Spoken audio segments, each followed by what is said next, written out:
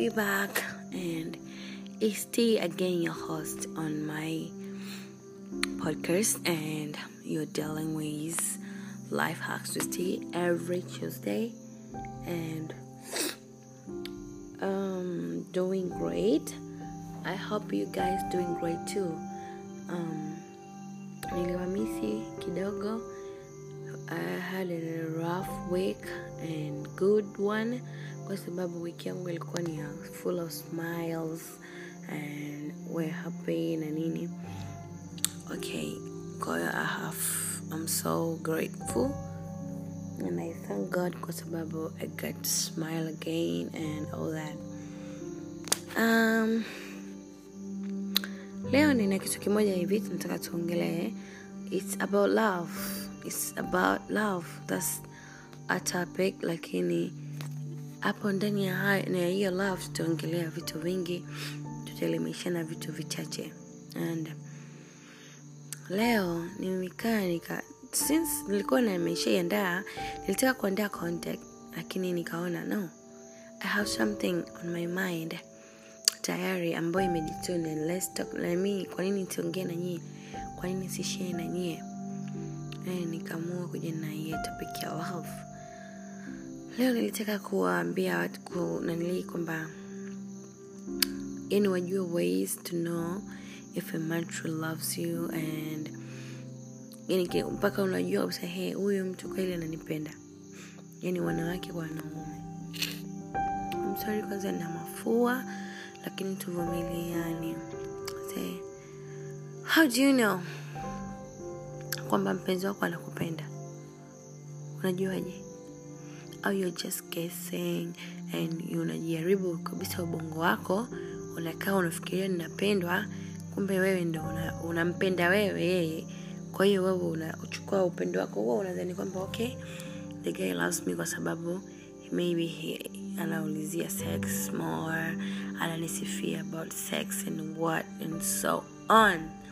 Red flag, guys. A man truly loves you when your life is better with him in it. It isn't about love, and if it doesn't come with peace, if a man truly loves you, you won't be in a constant state of distress or discomfort, or mind and body and all that. Mwanaume kama anakupenda lazima he won't disturb your inner peace or leave you with doubts and worry and all that. And so kama umekaa ukafikiria kwamba huyu mwanaume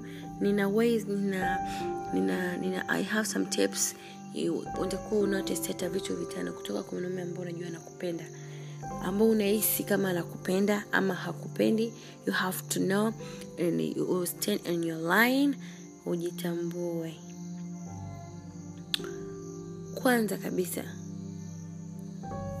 ukitaka kujua mwanaume hakupendi, maybe he just using you. Mwanaume kama hakupendi, he don't call hata siku moja. And he doesn't call you when he says he's going to where, anafanya nini, hakupigi simu. Anachelewa kukutafuta, maybe atakupigia ila atachelewa kukutafuta. Anamaliza kuweka watu wengine priority, wewe unakuwa the last priority. Anafanya mambo yake, wewe haujui chochote. Maybe mnapanga mkutane, unashangaa come up with excuses maybe 3 to 5 times. Mnapanga ahadi na kufa. Hapo hakuna upendo hata kidogo. Yeye anakujua wewe mno kuliko unavyomjua yeye. Imagine. Wewe ndio kumjua boyfriend wako, lakini wewe hujui. Anakujua yeye. Mwanaume kama anakupenda. Kama mwanaume anakupenda, kwanza lazima akutafute. Hawezi kuwa too busy all day, ashindwe hata kuamka tu. Kama ni mtu ambaye maybe amkai pamoja, mko separate, kila mtu anajitegemea, lazima kitu cha kwanza kufanya lazima anapoamka asubuhi lazima kupigie like, hey baby, how you doing and how you holding up and nini. Atakwambia okay, leo ni ratiba yangu ngumu kidogo, sitakuwa available muda mrefu, maybe for 7 hours 8, nitakupigia wewe na back and nini. Anakupa taarifa ili usiwe na doubts like, huyu mtu mbona hajanipigia, hajafanya nini, anakutaarifu mapema. Umeelewa? Lakini pia ni mwanaume ambaye anakuuliza about your day, siku yako imeenda vipi, and umefanya nini mchana, umefanya nini asubuhi, umekula, hujala. Yani he cares, unajua ile care. Yeah. Wakati mwingine pia yani anafanya vitu ambavyo hata wewe hujamuuliza. Unaweza tu umekaa from nowhere kwa shangaa tu kapita sehemu kaona okay, bibi wangu anapenda kuvaa maybe heels au anapenda kuvaa slippers na nini, kama mimi mwenzangu na mimi napenda kuvaa ndara. Hata niende wapi nimeshazoea. Anaamua hapo, anachukua kiatu chako, anakuletea na kusurprise. And lazima tu utafurahi. Ana make time. Anapokuwa maybe amebanana wiki nzima, lazima atafute siku moja kati ya siku hizo 7. Anatafuta siku moja ambayo atakutafuta, mtaongea, mtafanya mipango yenu na nini. Na mwanaume anayekupenda lazima akushirikishe kwenye kila mpango. Na ndio maana kama amekwama sehemu, lazima atakupigia, mtaongea, lakini atakwambia kwa kweli nafanya kitu A, B, C na D, lakini B imeshindikana, naangalia C kama itafanya kazi ama ita work out na nini. Kwa hiyo yani kwenye plani zake upo, kwenye everything he do wewe upo. Lakini ogopa mwanaume ni yuko busy, ana fight. Unajui ka fight vipi? You are just there. Unasema ananipenda na kupenda just kwa sababu he fuck you every day pengine. Au kila siku mara moja mnakutana, ni anakusifia kwenye kitanda. Unaona anakupenda. Anakwambia wewe ni mzuri au unajua kufanya sex na nini. Lakini kumbe he is not into you. Yani he's just there for sex. He's using you. Maybe mpenzi wake hayupo, ana take advantage ya kuwa na wewe muda huo, anakudanganya na kupenda. Girls, yani kabisa kitu kikubwa kwenye mahusiano, kama mtu anakupenda, trust me, lazima anakupa muda wake. Uwezi wewe ukawa kila siku na unampigia, umeamkaje uko salama, kwanza unabidi ujishtukie. You don't have to do all that. Ile mwanaume akikupenda kwanza nini responsibility yake kukuangalia. Yani haijalishi kwamba ana pesa au ana pesa, lakini lazima kuna vitu akupe go ahead, link na vitu ambavyo wewe unavijua, kwa sababu anatengeneza future ya kwenu baadaye. Kwa lazima akuambie kila kitu. Kwa hiyo dear girls, jamani, naomba msikurupuke. Kuna sisi tunapenda ndio, lakini hatujapendwa back, unajua ile. Kwa hiyo sasa hivyo ni kujitesa, unapata maumivu. Jaribu tu kumsoma mtu the first time unampenda. Na kama umetokea kumpenda mtu na hajarudisha mapenzi na wewe for maybe 2 months and more, acha. Maybe kama unajifurahisha about sex, maana ukiwa unampenda mtu kweli unakuwa na hisia naye. Ni mtu ambaye huwezi kufanya kitu, huwezi kufanya sex na mtu mwingine pengine, maana ndio kitu kikubwa. Huwezi kuenjoy kufanya kitu kingine na mtu mwingine kama hujampenda. Kwa hiyo mwisho wa siku unakuwa mtumwa wa sex, mtumwa wa mapenzi. You're just there. Akikwambia baby naomba nikuone, hurry up, umeshaamka, ushaoga, siku nyingine umeenda kuona naye, hutaki hata kukosa. Ila wewe ukimwambia unajua leo sisi tunaenda site, unajua leo sisi tunaenda hivi. And one thing nimejifunza kwenye wiki 2 hizi hapa, kuna saa nyingine unakuwa na mtu ambaye mko naye kuna mahusiano, mnapendana sana, lakini maybe kuna vitu viwili vitatu ambavyo mnapishana, ambavyo labda mwanamke au mwanaume mmeongea, ni mwanamke au upande wa mwanaume au mwanamke akana kifanya hicho kitu mara kwa mara bila kukiacha, bila kukoma. Ikafikia stage sasa unataka kufanya maamuzi labda ya kuachana.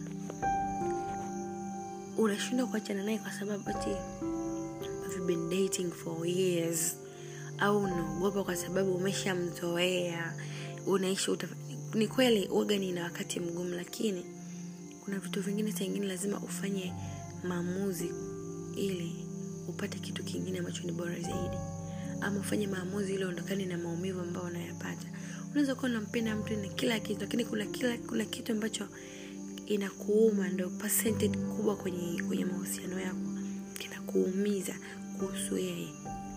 Just learn to let go. Learn to let go kwamba it's enough.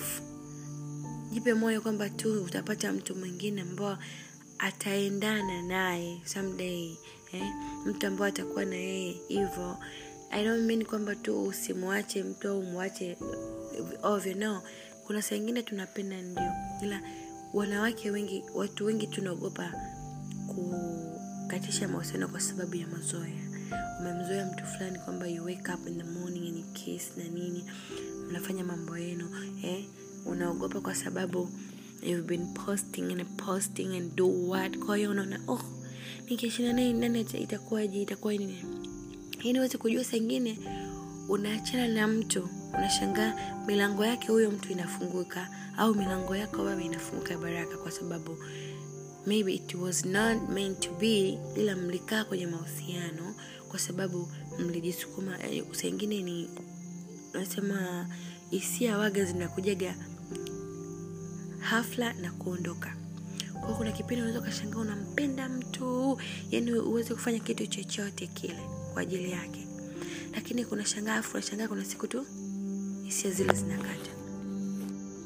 Ndio mapenzi, kwamba unakuwa umemzoea mtu, lakini inafikia sehemu uwezi tena, unaogopa eti kumwachana naye kwa sababu watu watakuangaliaje. Angalia furaha yako my dear, na angalia unachokitaka kwenye maisha ndio unachokipata.